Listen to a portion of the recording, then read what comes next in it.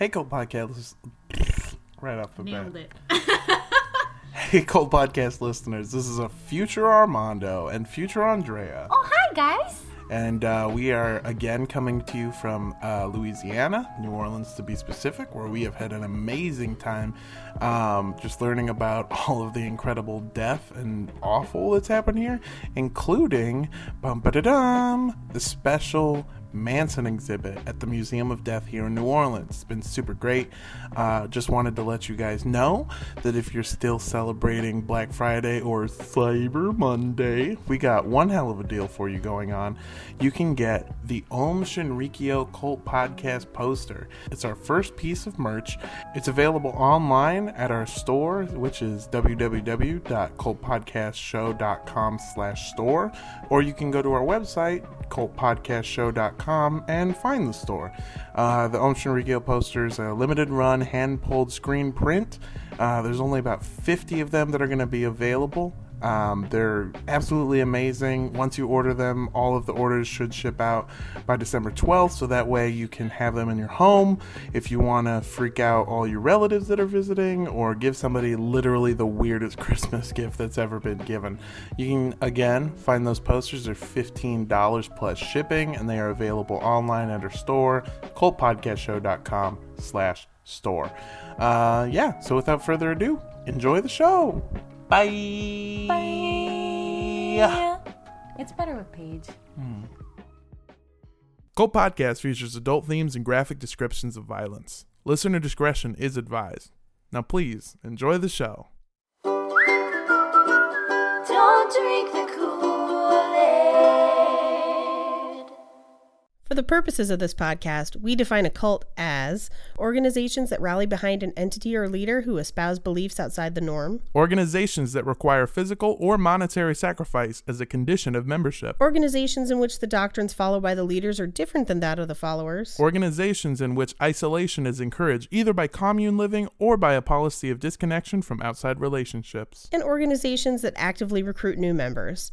All cults might have some or all of these traits, and as always, these are our opinions.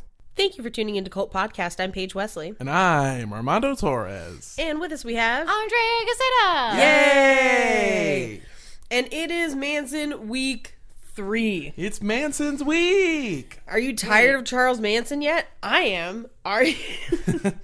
I've been reading about nothing else. I don't think I can get tired of Charles Manson. It's so batshit crazy. That's true. It is crazy. Are there more dune buggies in this one? This is where the dune buggies start to come in. They're mostly going to be in episode 4. I'm so Hell excited. Yeah.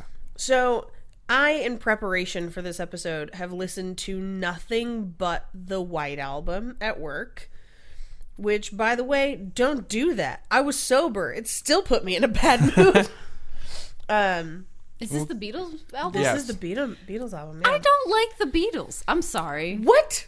Yeah. What? Unpopular opinion. Fuck the Beatles. I don't like most of their music. I'm just like, it's fine, but I'm just Is this whatever. the thing where, like, someone has forced it upon you? Because I find that different Beatles eras sound completely different. No, here's the thing. My stepdad likes the Beatles, and then I worked with this dude in a gallery, and he loved the Beatles, and that anytime it was his turn to play music, that's all he played, and I was just like, I don't care. Like, I don't like it. I don't think it's that great. It's fine, but I don't care. Andrea Like, also hates Father John Misty. I don't and gets hate mad him. I'm whenever I play ambivalent it. on Father John I'm just Misty, kind of like, so I feel you on that. This is not my jam, I per feel se, like and I don't get why it's everyone's favorite shit. I feel that way about Father John Misty, except I feel like I'll kill you. at some point we're going to find out that he totally molested a bunch of girls and has been Why hiding is it. everyone saying that? He sounds like a child molester. He's got No. not a child. I mean, like, girls. Like, I mean like women? Like women, yes. Okay. Sorry.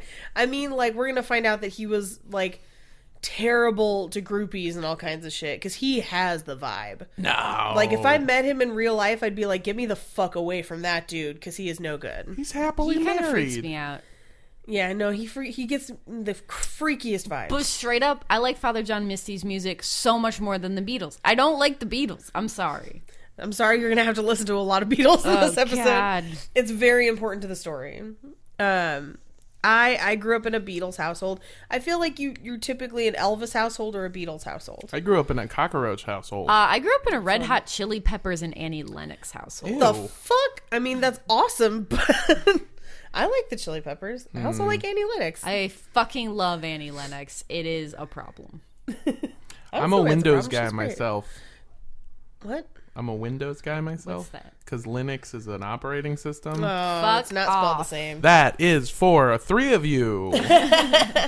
Mondo, so was it Elvis or Beatles in your house, or was it Big Daddy Kane? That's funny. But no, we really listened. I mean, like, my mom grew up on all types of music. This is something I don't really get into. My mom and grandmother were both music reviewers. Okay. And they did a lot of stuff where they like wrote reviews for music. Right. And then later, when I was a kid, a big thing in my mom's life was that her and my grandmother wrote a blog about music. Right. And my grandmother's favorite music is indie music of all different types. Okay. My mom likes a lot of alternative rock. So actually, if I had to boil it down, I grew up in a Radiohead family. Okay. But my mom is the one who introduced me to a lot of different types of hip-hop. And my mom listened to NWA when she was a kid. But growing up, I listened to a lot of, like, Radiohead and alternative rock. I was, like, big into, like, Postal Service and shit like that. So, sad boy music. Yeah. Yeah. Yeah, I'm a sad boy. I think my grandma said she may have gone to a Beatles concert, if I'm remembering correctly. I don't remember. She said something about that, though.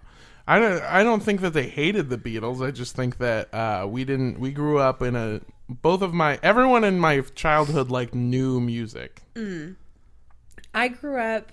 I'm 10 years older than you. That's true. That's fair. So my parents are at least 10 years older than your parents, probably a little bit more. Maybe my mom is 40. Oh shit! My parents are in their 60s. Okay. Or turning 60. My dad's in his late 50s. My mom, I think, is turning 60 this year. My parents are closer to Paige's age. Yeah. Hell yeah. So for my parents, the Beatles, they listened to the Beatles the first time around. Yeah. It was their music. In 1964, my mom would have been 5, so she would have watched them on the Ed Sullivan Show, which we played in the first episode.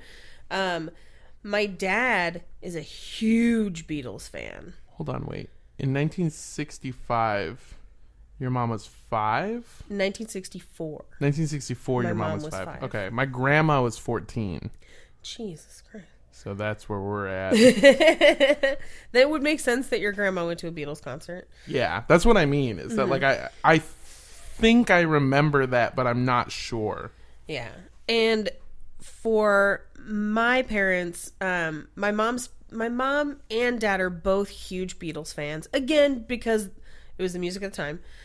When I graduated from high school and got my own turntable, my mom gave me a lot of her Beatles albums. So I have originals. What's your favorite?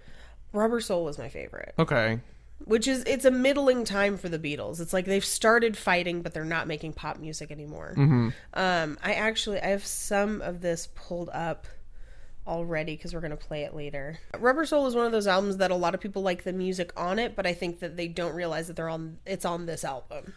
They think it's either earlier or later. I'll be totally honest. I grew up a lot on hip hop and alternative rock, so I don't know the Beatles very well. I know the hits because everyone knows the hits. And I know of Paul McCartney because of his work with the infamous Kanye. I'm kidding. But like I'm not a huge Beatles fan. So like what songs are on there? So this is kind of their alt rock period, if you want to think about it. So they started off doing pop. So the Beatles have, in my mind, at least 3 distinct eras. There's their early work, which is very pop and typical of the time. There's the middle era, which is where Rubber Soul falls. That is a little more alt rock for the time. There wasn't a lot like it. It influences so many artists. If you like any kind of Ben Folds, Elvis Costello-y stuff, that is very heavily influenced by middle era Beatles. And then the final era of Beatles is psychedelic as hell. It hits the fan hard. They found drugs. They found so many drugs. and also transcendental meditation. Hell yeah, dude. And then there's the scene after that where it's Paul McCartney working with Kanye West. Why are we ignoring it? That's way later, and it has nothing to do with the Manson family. But if you remember, one of the things that Charles Manson would have heard in prison when he was in jail would have been this.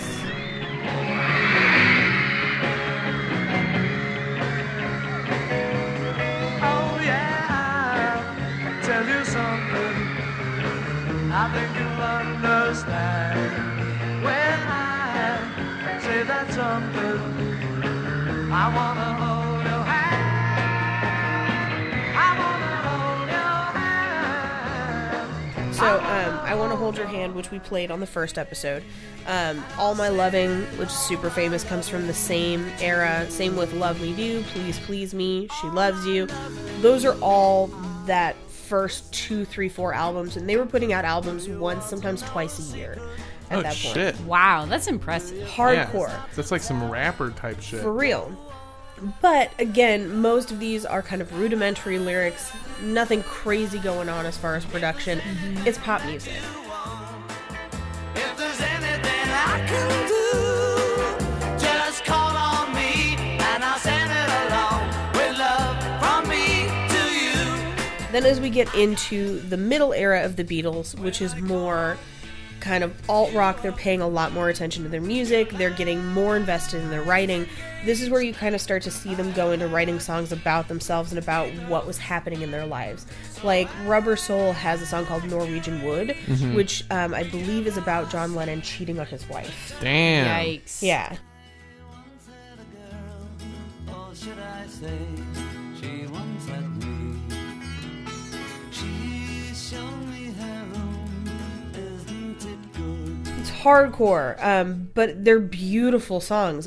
Probably one of my favorites is In My Life, which is, again, super famous. Michelle, which is half in French for no good goddamn reason.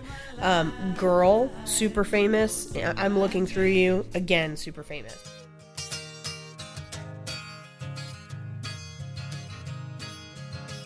I'm looking through you. Where did you go? I thought I knew you. What did I know? You don't look different, but you have changed.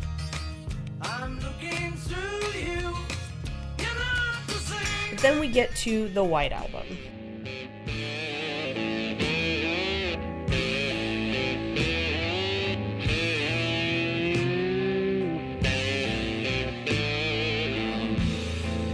I need a fix 'cause I'm going down to the bits that I left uptown. I need a fix 'cause I'm going down. Mother Superior jumped the gun. Mother Superior jumped the gun. Mother Superior jumped the gun. Mother Superior jumped the gun. Mother Superior jumped the gun. Mother Superior jumped the gun. Happiness is a warm gun. Happiness is a warm gun, mama. When I hold you in my arms and I feel So, my this came out in late... You know what? Let's get to it later. Okay. This is late era Beatles, but it's going to be the most important Beatles for what we're talking about today. Okay. But first, let's get into why it's important to Charles Manson and how it becomes important to Charles Manson.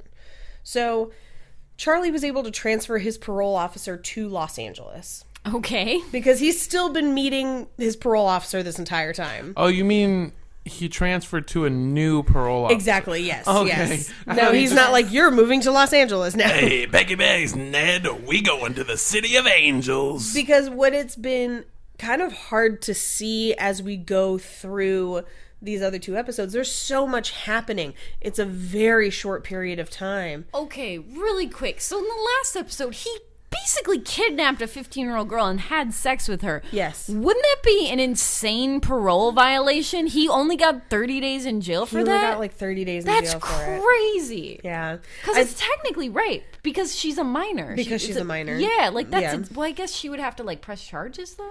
Her parents would have to press charges, and I don't know that they did on the statutory rape. I think they may have only pressed it on him taking her. But again, if she's like, I went willingly, like they can only kind of charge for some stuff. It's a weird one. And that comes into play a yeah. little bit later here too. Also, her dad was like way into Charlie. So. yeah, that That's again weird. comes up. Yeah. So,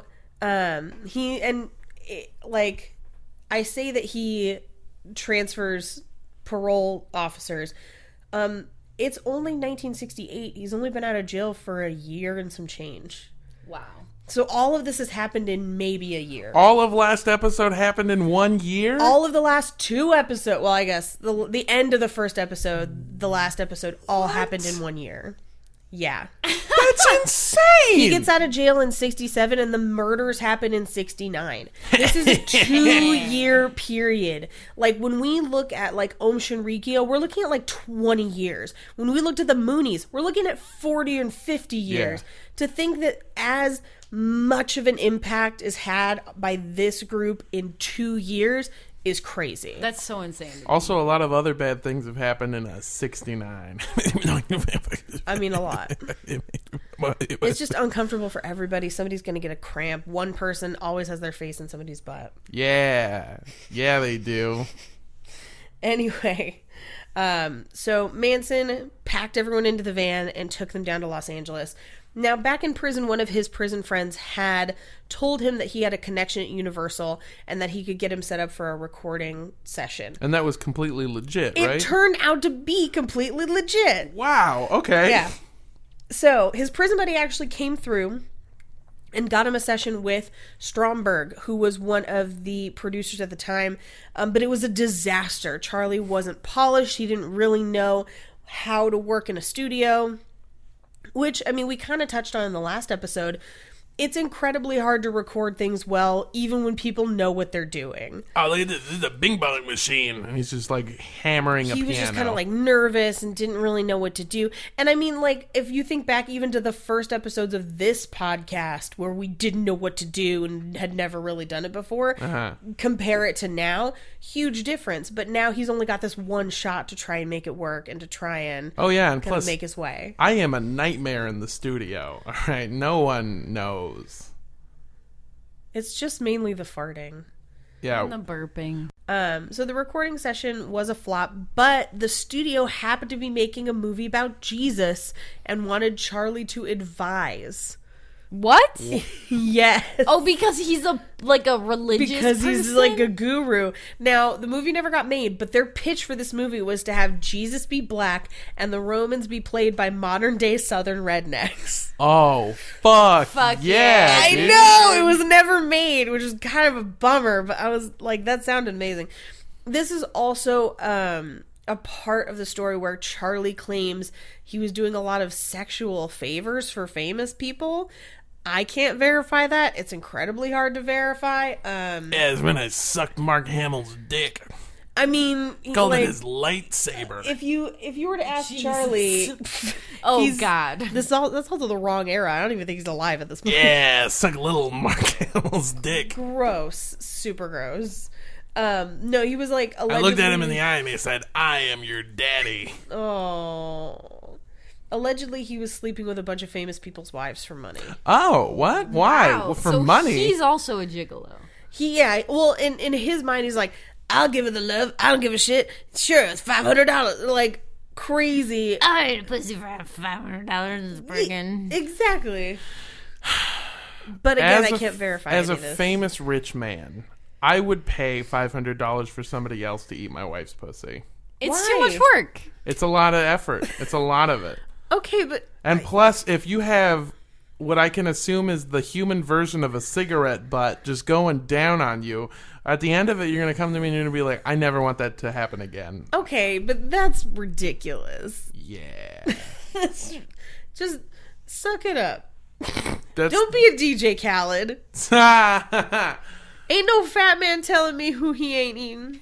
Yeah, DJ Khaled was actually one of my best customers. I eat his wife's pussy all the time. Dude, that's my favorite Nicki Minaj line, by That the is way. the best It's Nicki Minaj so good. line. Anyways. So at this point, Charlie and his group, they have unsuccessfully had their recording session, but they want to stay in LA because Charlie still thinks that he's got a chance. And in order to do so, they needed a place to stay. And the spiral staircase in Topanga Canyon fit that bill. Okay. So the spiral staircase was a notorious drug den in Topanga Canyon. It was like a party mansion. Okay. And it was so famous that people actually named bands after it. So one of my favorite songs as a kid, as we covered on the last episode, we only listened to oldies growing up, was by Spiral Staircase. It's this. I don't remember what day it was. I didn't notice what time it was. All I know is that I fell in love with you. And if all my dreams come true, I'll be spending time with you. Anyway. So it's kind of funny to think of that as being like drug-fueled crazy I antics. mean, it kind of... I couldn't remember what day it is. Too busy smoking too much LSD. That's not how you do it. See? That's how you know I never have. Yeah, and then I was injected with 3 weeds, and I had an overdose. One time I decided to do a heroin. So the Spiral Staircase was always full of tons of bands, tons of drugs. Frank Zappa was always there. Neil Young was always there. Charlie was kind of wary of staying, though, because he was worried about the girls becoming influenced by the other people there. Influenced by, you mean they'd be like, oh, we could fuck these other dudes and Exactly. they won't make us fuck everyone? This would be Oh my great. god, we could be fucking the Beach Boys? Why are we here? Yeah. Oh, what? Just because they got money and a house and power and fame and good music and they shower and their balls don't smell all the time just because of those many things? Exactly. I got a van. What do you want? What more do you want from me? I got a van that cost me a piano. So, the Spiral Staircase was a great place for them to meet and recruit male members of the family, though. As we covered in the last episode, they'd had some trouble doing that, and they needed guys to kind of fill the ranks to work, if that makes sense. They met at the Spiral Staircase Bobby Beausoleil and Gary Hinman, who we mentioned in the last episode, who had worked on Kenneth Anger's Lucifer Rising. Gary was an experienced drug dealer. Bobby was kind of just a ne'er-do-well, but they were both super down with getting close to all the girls that Manson had. Yes. Were they allowed to also have sex with them? So that's kind of the thing. Charlie would let people get close enough to make them do the things he wanted. So I would imagine that, yes, there was some sex going on, but he's kind of the main guy. Okay. Where it's kind of like the Source family, where it's like a bunch of people are all having sex with each other, but you all also have sex with the main dude. Okay. Yeah.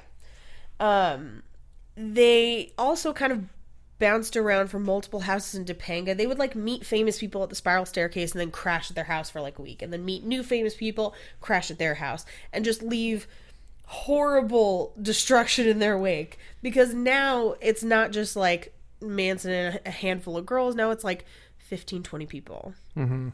It's pretty rough. What a weird pitch, though. It's just like, you are a famous person, you throw a party, and then these people just stay for a week. It's weird. Well, and kind of the way they got away with it is that they've got all these girls, they've usually got drugs with them, and so the party just continues. Including what might be known as the best acid. Right, because they do have some of Owsley's acid. And so, essentially, it becomes this, like, the party keeps going, until finally someone's like, I just want to sleep. Can you leave? And then they have to find a new house. Ain't no party like a Manson party, because a Manson party ends with murder. A lot of murder. Yeah, I'm a bad guy. Now, one of the people that let them stay the longest, though, and arguably the most notable, one of the most important to the story, is Beach Boys drummer Dennis Wilson. They met him at the Spiral Staircase because he was a party monster and was at every major party in Los Angeles. If there was a party, he was going to be in it. And they began to stay at his house, where they quickly started eating him out of house and home. Dennis also... Yeah, Mostly pussy. Eating mostly out of eating pussy. house and pussy. Charles, you've eaten all my pussy. Well, Charles was bringing the pussy. So it was like it's like, who left this out? Who left the pussy out? Who? It's starting to spoil. I'm not comfortable. Gross. Dennis also introduced Charlie to Terry Melcher, who was an up-and-coming record producer and was wildly successful. So he kind of paved a way potentially for Charlie to get another shot at recording his album. So let's talk about Dennis Wilson for a little bit and where he comes from, and Terry Melcher. So in the early 60s, Terry Melcher, who was the son of Doors Day, and Dennis Wilson, and Dean Martin Jr., also known as Dino, Whoa. they basically ran Los Angeles. They did whatever the fuck they wanted, and nobody stopped them. There are stories about them stealing guns and just shooting out streetlights as they drove down the street because they fucking wanted to, and the cops weren't going to do fucking anything about it. Because they were like famous? Because they were famous as hell. Jesus. That's Yeah. so weird. Dennis rented a log cabin lodge at the far west end of Sunset. Terry Melcher and his girlfriend at the time, Candice Bergen, I don't know. fucking famous actress. Oh, okay. Yeah, if you looked her up, you'd be like, oh my god. They rented a house at the top of Cielo Drive. That house is going to be important later because it is the site of the murders. Oh, neat. Yeah, one of the sites of the murders. It was in this house in which he offered Ruth Ann a job as a maid because he liked the look of her and he wanted her around more often. And Charlie at first seemed okay with loaning his girls out, but not too far out of his grasp. He wanted Ruth Ann to get in good with Terry Melcher so that he could record his album again, but he also didn't want her too far away because then he might lose control over her. So he didn't want people to kind of gravitate too far out of his orbit. Whoever they brought in would pass a sexual initiation. They targeted Dee Dee Lansbury, Angela Lansbury's daughter. In 1968, their numbers swelled to 20 plus members, quickly outgrowing Dennis's house. During this time at Wilson's house, they also met Charles Tex Watson, a former small town Texas druggie who worked in a wig shop, but was straight, allegedly. Okay. Because apparently in the 60s, like, wigs were a straight man's game, which is, I don't even understand that. I didn't realize it wasn't a straight man's game now. It is so much not. Oh, okay. I was under the impression that it was a woman's game. I mean, wigs by Vanity is kind of a big deal. Oh, okay. But that? it's a lot of gay guys making wigs. Oh, I didn't know that. Yeah, pretty for dope. drag queens. Because that's one of, like, I mean, it's like straight women who make wigs for Orthodox Jewish women who wear wigs instead of hats. What? Do you guys not know about that? No. So I lived in Mid-City in a Jewish neighborhood for a long time. And in very Orthodox Jewish faith, your head is supposed to be covered. That's why men wear the yarmulkes or the big furry hats or the big, like, top hats. Mm-hmm. But for women, it's not always feasible to wear hats all the time. So they'll wear wigs, but the wigs just look like normal hairstyles. Huh. That's But ridiculous. they all look like the same hairstyle. Oh. Because a bunch of when I worked for Sur La Table in Mid-City, all of my biggest customers were Jewish. And they all had wigs, and it was like the same cut, but different colors. It was really interesting. That's really strange. What's the cut look like? What It's is the Rachel, basically. It's basically the Rachel. weird. But yeah, but they're very realistic. Like, it would take me a few times of working with a customer for me to know if it was a wig or not. Like, they pass hardcore. It just seems like so much work to be like, because what they're doing is they've created a loophole Yeah, to covering their hair. right. Yeah, I'd honestly just lie. I'd just be like, Yeah. yeah, I got a really good wig. And I'm gonna... Right? Wouldn't you? I mean, you can kind of tell the difference. So dumb. Anyway, that and drag queens are like your main wig markets these days. Okay. So Well, and black women, right? yes, but slightly different. Okay. Because black women will sometimes wear a lace front or a fall. What's that?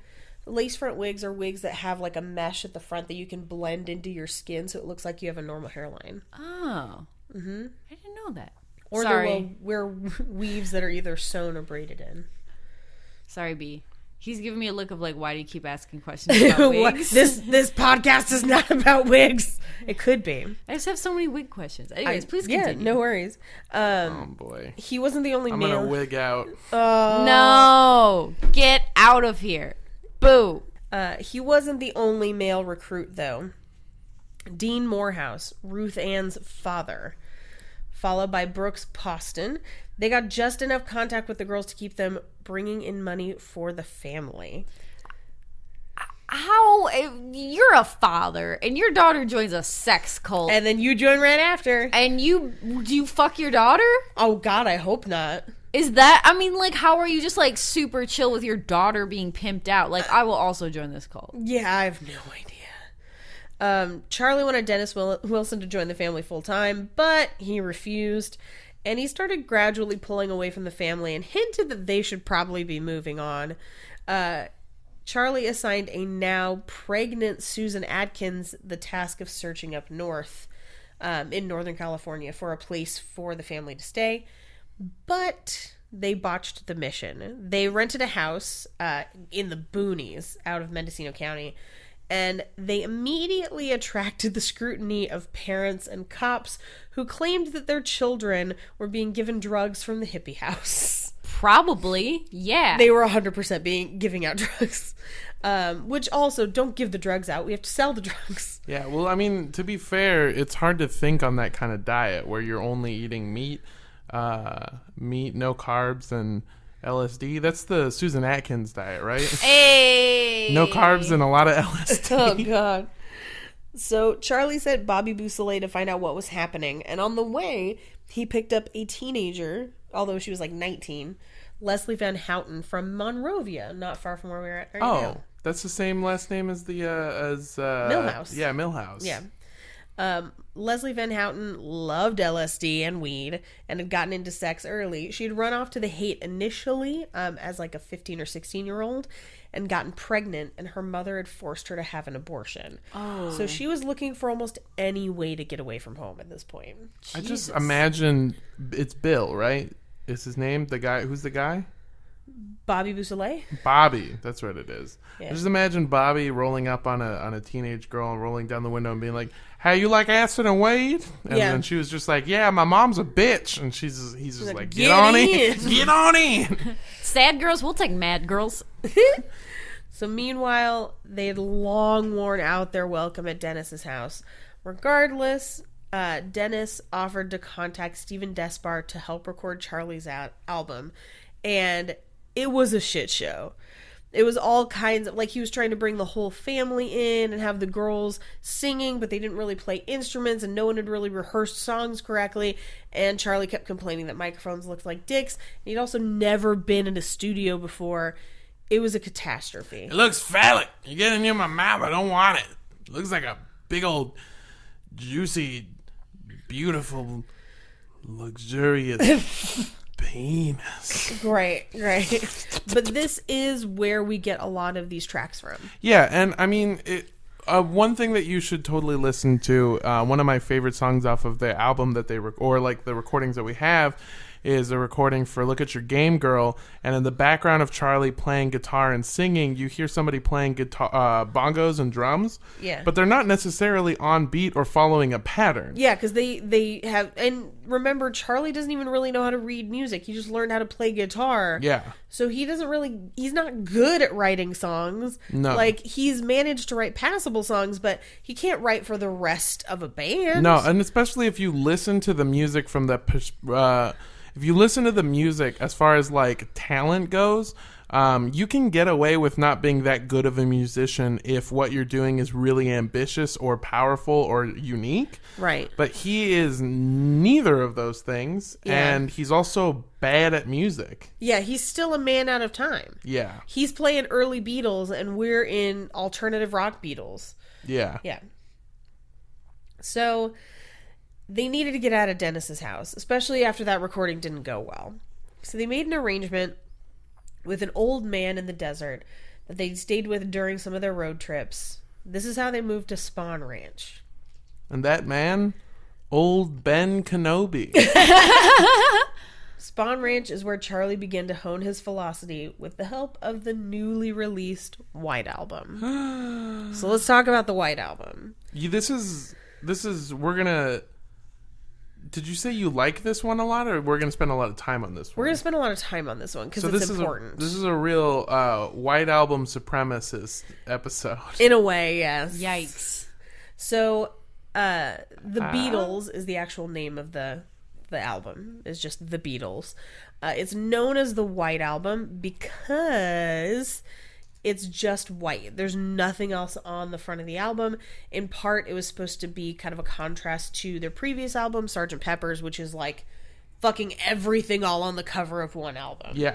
It looks like a class photo for your acid trip. 100%. And that song, I mean, that album is very psychedelic as well, but it's very happy. The White Album, contrastingly, is very dark, where it's considered to be one of the best albums ever made, but it's made at a very scary time in history and for the Beatles. So it was released November 22nd, which is right around the time that this episode's going to come out. November 1968. It's a double album. There's 2 discs. And it's split. It's one of those albums where I feel like any band has this album right before they break up, where you've got 2 creative forces, and in this case, 2.5, if you want to count George. Don't forget about Ringo. We're all going to forget about Ringo. Everyone forgets about Ringo. One of my favorite quotes about Ringo is someone asked John Lennon if Ringo was the best drummer in the world, and he said he's not even the best drummer in the Beatles. Don't talk about Paul Best, only talk about Ringo. Exactly. Pete Best. Pete Best. Yeah. I don't really need to remember that. I'm Ringo. But so you've got John and Paul, each with their own agendas for the album. Don't forget about Ringo. We will. And those agendas are fiercely at odds. And so the album is half and half. And it's not their first foray into dark music. Earlier on Sgt. Pepper's, one of the kind of odd inclusions is a song called it's on Abbey Road. There's an odd inclusion of a song called Maxwell's Silver Hammer about a serial killer. But as she's getting ready to go, a knock comes on the door. Bang, bang, Maxwell's silver hammer came down upon her head. Bang, bang, Maxwell's silver hammer made sure that she was dead. Jesus. Yeah. It's kind of perky. That's fucked up. Yeah, so it's a song about a serial killer that kills a bunch of people with hammers. And I like that one because it goes bang, bang. And that's what Ringo does. I'm Ringo. so I actually researched that song a little bit because I was like, to me, this is one of the darkest Beatles songs because it's literally murder. I thought it was based on an actual murder that had happened in the UK. Turns out I was very wrong. It was something that Paul had written after listening to a bunch of other psychedelic music, and he and John fought over it for years. Eventually, that was part of what broke up the band. What, like how? What do you mean?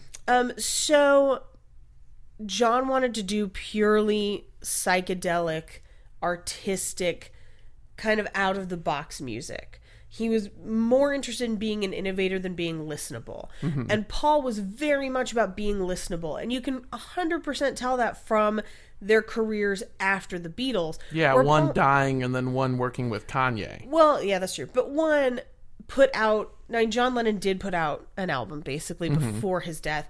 And it is largely experimental.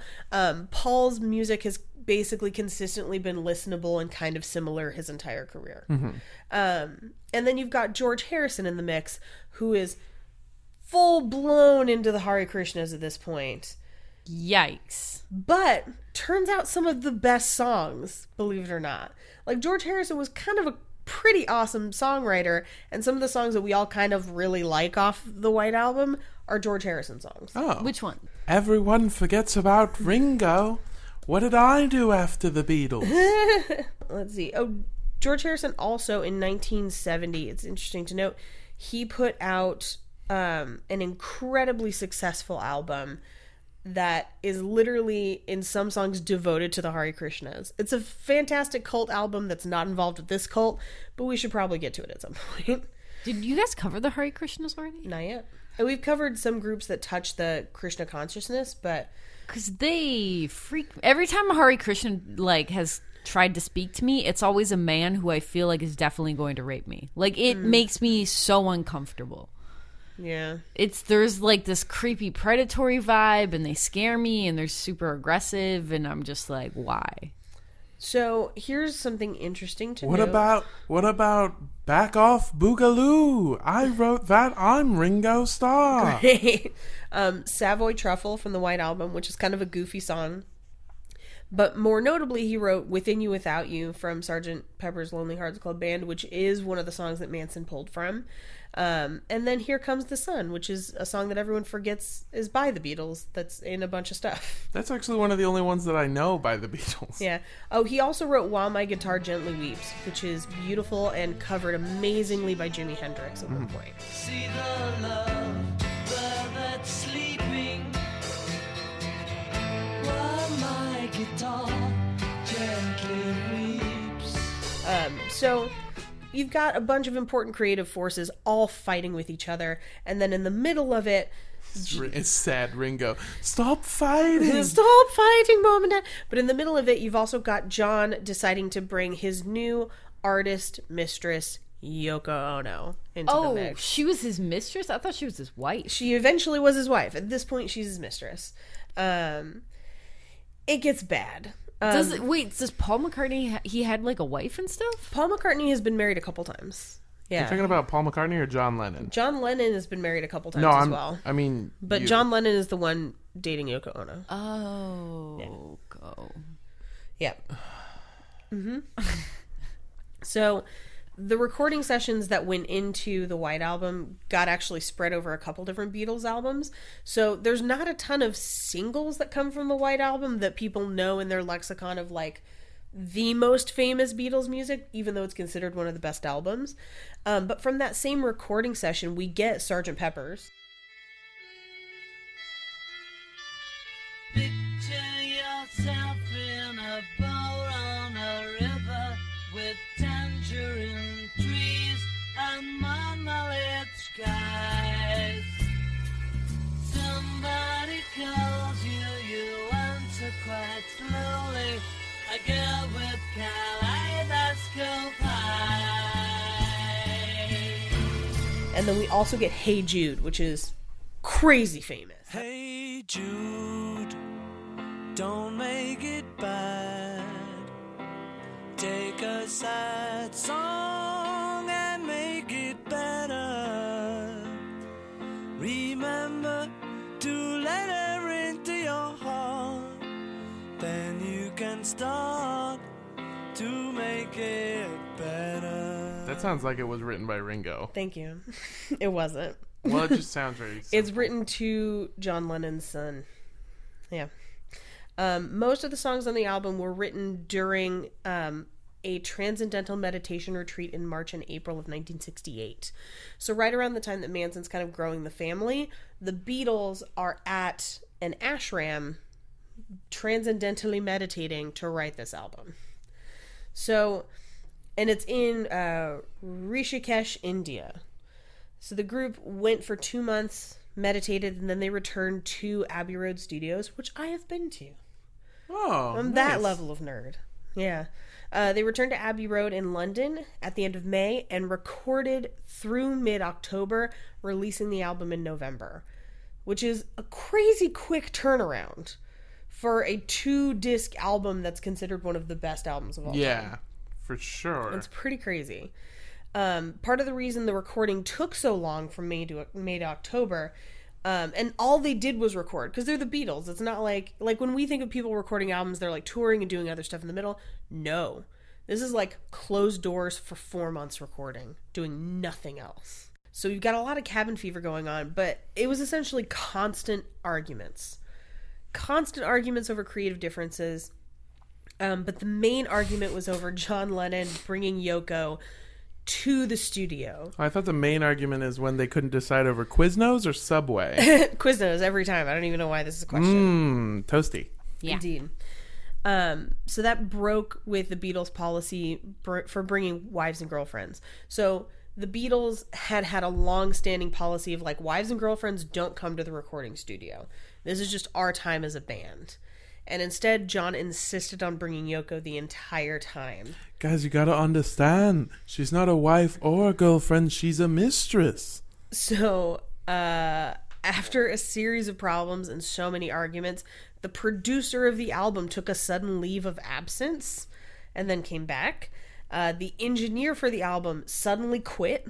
Ringo Starr left the band briefly in August, causing John and Paul to play most of his drum parts on the White Album. Yeah, see if you can do what Ringo does, baby. Yeah, they did. Most people didn't even notice that Ringo wasn't really playing on the album for a lot of it. This isn't good for Ringo.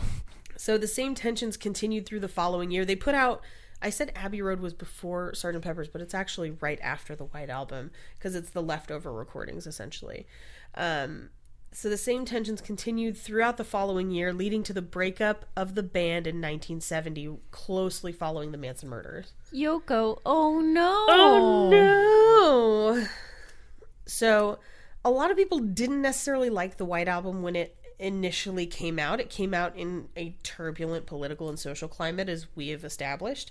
And a lot of people felt like the songs were kind of nonsensical and not important, although since then a lot of people have derived some more serious meaning from some of the songs. If you've ever seen the movie Across the Universe, they paint a lot of these songs as anti-Vietnam songs, although that may not have necessarily been the case at the time, but they are dark enough that could be the thing.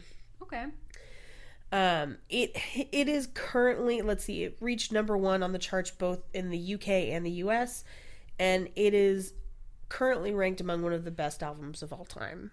Well, you know what they say. The Beatles were bigger than Gandhi. Yeah. They were bigger than Buddha.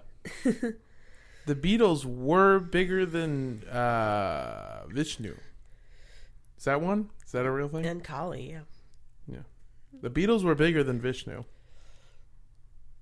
So, just a fun note. So, they didn't stay for the full of the Transcendental Meditation Retreat. They were like, we're the Beatles and we're busy, even though they'd written like 40 songs while they were there. Ringo Starr was the first to leave. He left 2 weeks in because he, quote, could not stand the food. And as he wasn't one of the writers in the band, they were just like, yeah, whatever, okay, bye. We'll see you when we get back. I'm gonna go get me a cheeseburger. I was pro Subway. McCartney left next a couple months later, but George Harrison and John Lennon were really interested in Indian religions, and they remained through April. So they already were kind of like doing their own things and fighting the whole time. They wrote 40 songs while there. 26 would end up on the album. A lot of them were recorded initially at George Harrison's home in Esher and then brought back to Abbey Road to kind of re-record, if that makes sense. You can also occasionally hear Yoko in the back. On some, she accompanies him on Abbey Road, which is the next album. But again, huge reason for breaking up. To spite him, John McCartney... Whoa. I know. To spite him, McCartney and Harrison brought their wives and girlfriends. They should have called their group John McCartney when they broke up. So they just like packed the studio with like, oh, now everyone's bringing their wives and girlfriends. Do you see how nice it is, John? Ringo brought his teddy bear. Oh. Ringo's here too. I brought this Japanese body pillow. Oh, I brought my mum. She says I'm good looking. So my body pillow's name is Julia. She's very kind. So Charles Manson first heard the album not long after it was released. Not surprising, he was basically living with record producers at the time. There's a possibility that he actually heard it before it even came out, potentially. But he claimed to find hidden meanings in the songs from both earlier Beatles albums and this one. Specifically for the White Album, he interpreted prophetic significance in several songs, including Blackbird, which is one of my favorite songs of all time. Blackbird singing in the dead of night. Take these broken wings and learn to fly. All your life, you were only waiting for this moment to arrive. That's why I have a Blackbird tattoo. Oh. Yeah. Oh, It's I wondered. Yeah, my sister and I both really love Blackbird, and so when we stand next to each other, the tattoos face, so they're on opposite sides. Oh, I thought it was a Dove logo. Yeah. From Dove. I thought you just I loved just Dove fucking soap. love deodorant. No, they're Blackbirds. But Charles Manson took this to mean the African American race in regards to a race war. Okay. The lyrics to the song are blackbirds singing in the dead of night, take these broken wings and learn to fly. So he interpreted that to mean, hello, people of color, take up these societal angst that you have and learn to fly and overthrow your oppressors. I'll be honest, if any person learned how to fly, they would probably rule my life. I mean, literally, if they learned how to fly, I'd be like, hello, new Jesus.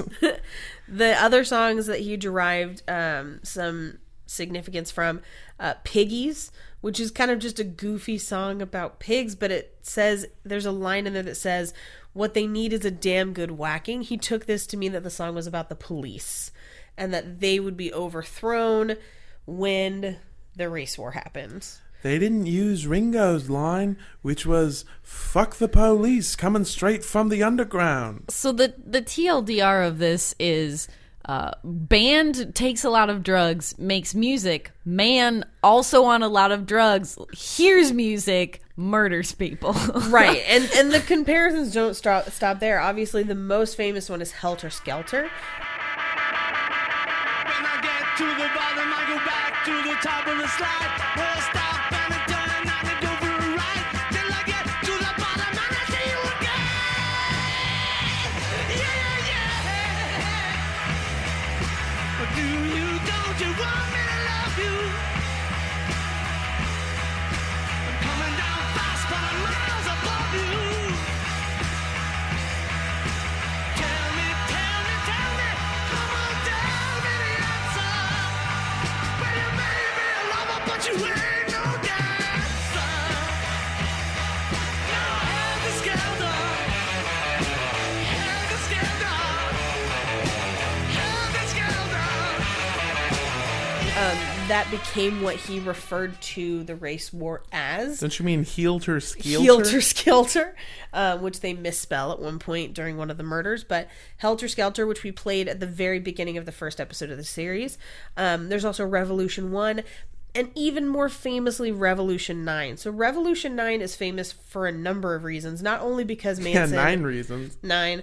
Manson thought it drew parallels to the book of Revelation chapter 9 and that it was their cue for the race war to happen.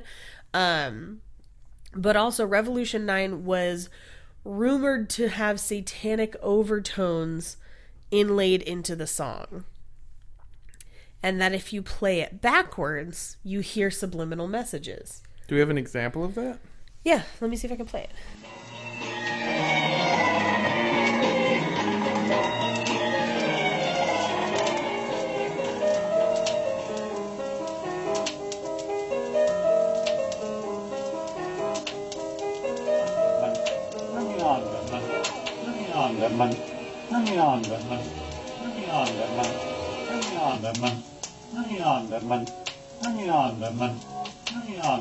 What is he saying when it's not backwards? Number nine. It's kind of a weird, nonsensical, crazy song.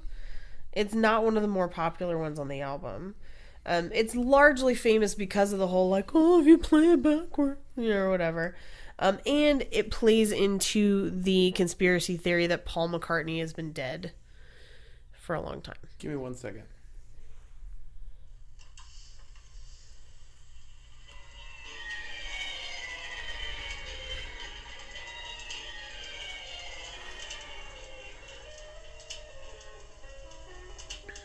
Sounds straight terrifying.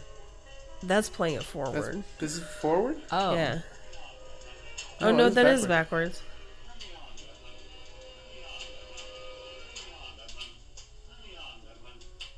That's so sinister. That's not it. Well, anything played backwards sounds sinister. That's the thing is, anything played backwards sounds sinister. Yeah, no matter what. Yeah. And allegedly it was put there as a joke by the band. That's fair. Whatever. No, I'm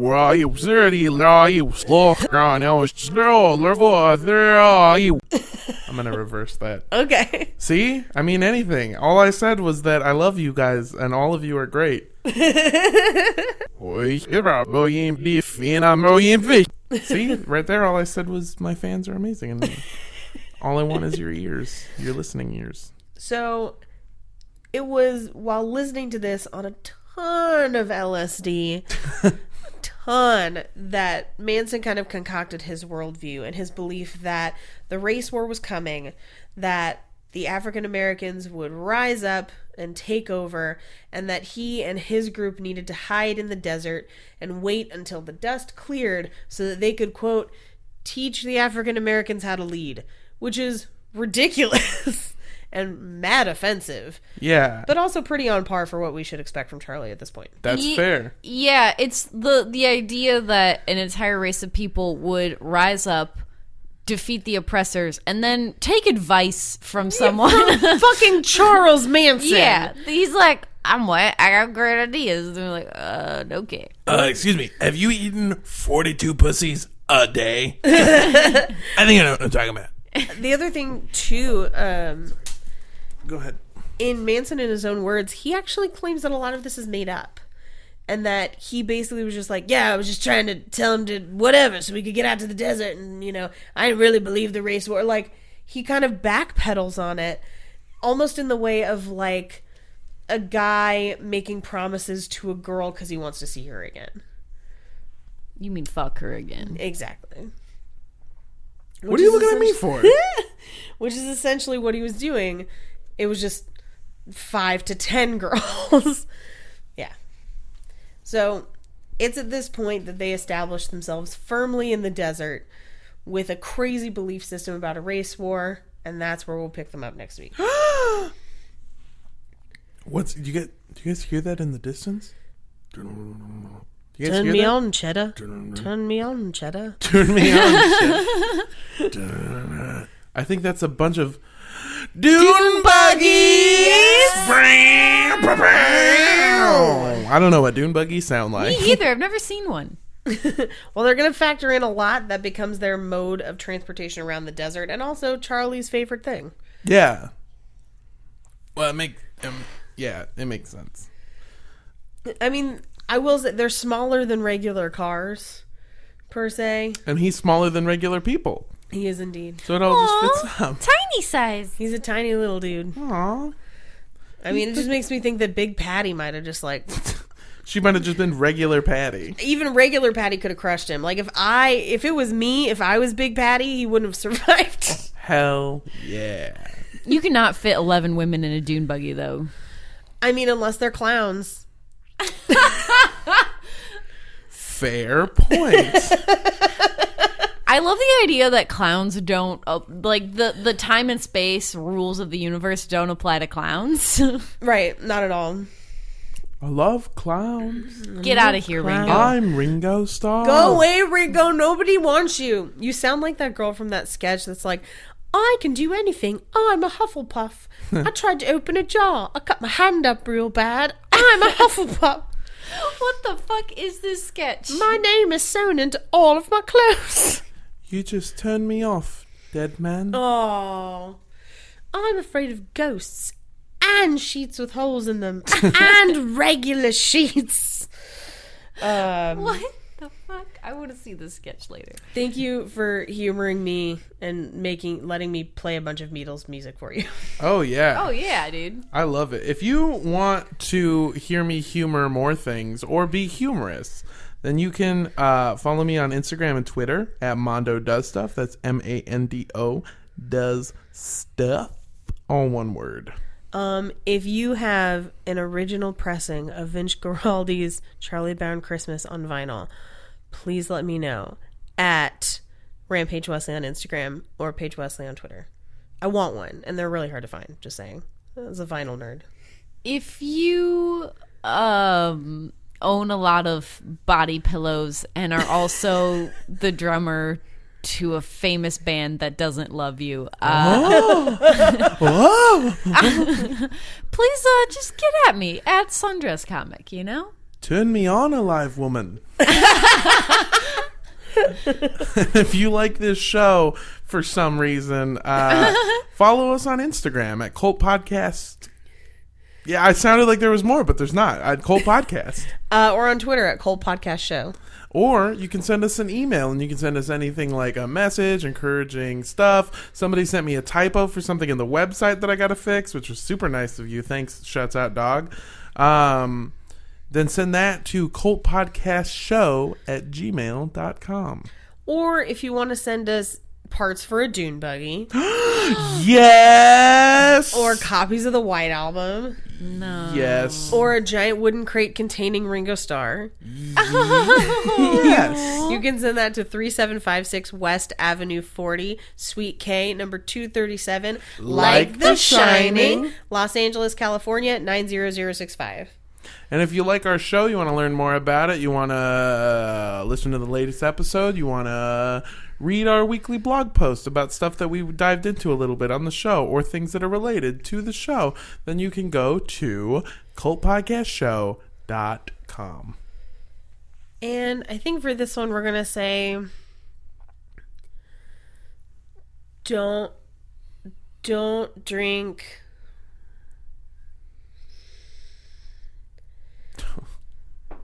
I mean, just like, I know we said LSD last time. But it seems like, again, right? Yeah, I feel like the whole theme of this, like, series of episodes is like, don't drink LSD. No. Don't smoke LSD, guys. Don't smoke LSD. Don't talk to LDS. That too. Oh, and don't drink the Kool-Aid. Bye. Yeah. Hi, it's Ringo Starr. You forgot to put holes in this box when you Get sent out of me. here. Fuck you, Ringo. Kick. Go home. Why did you send me to Cult Podcast?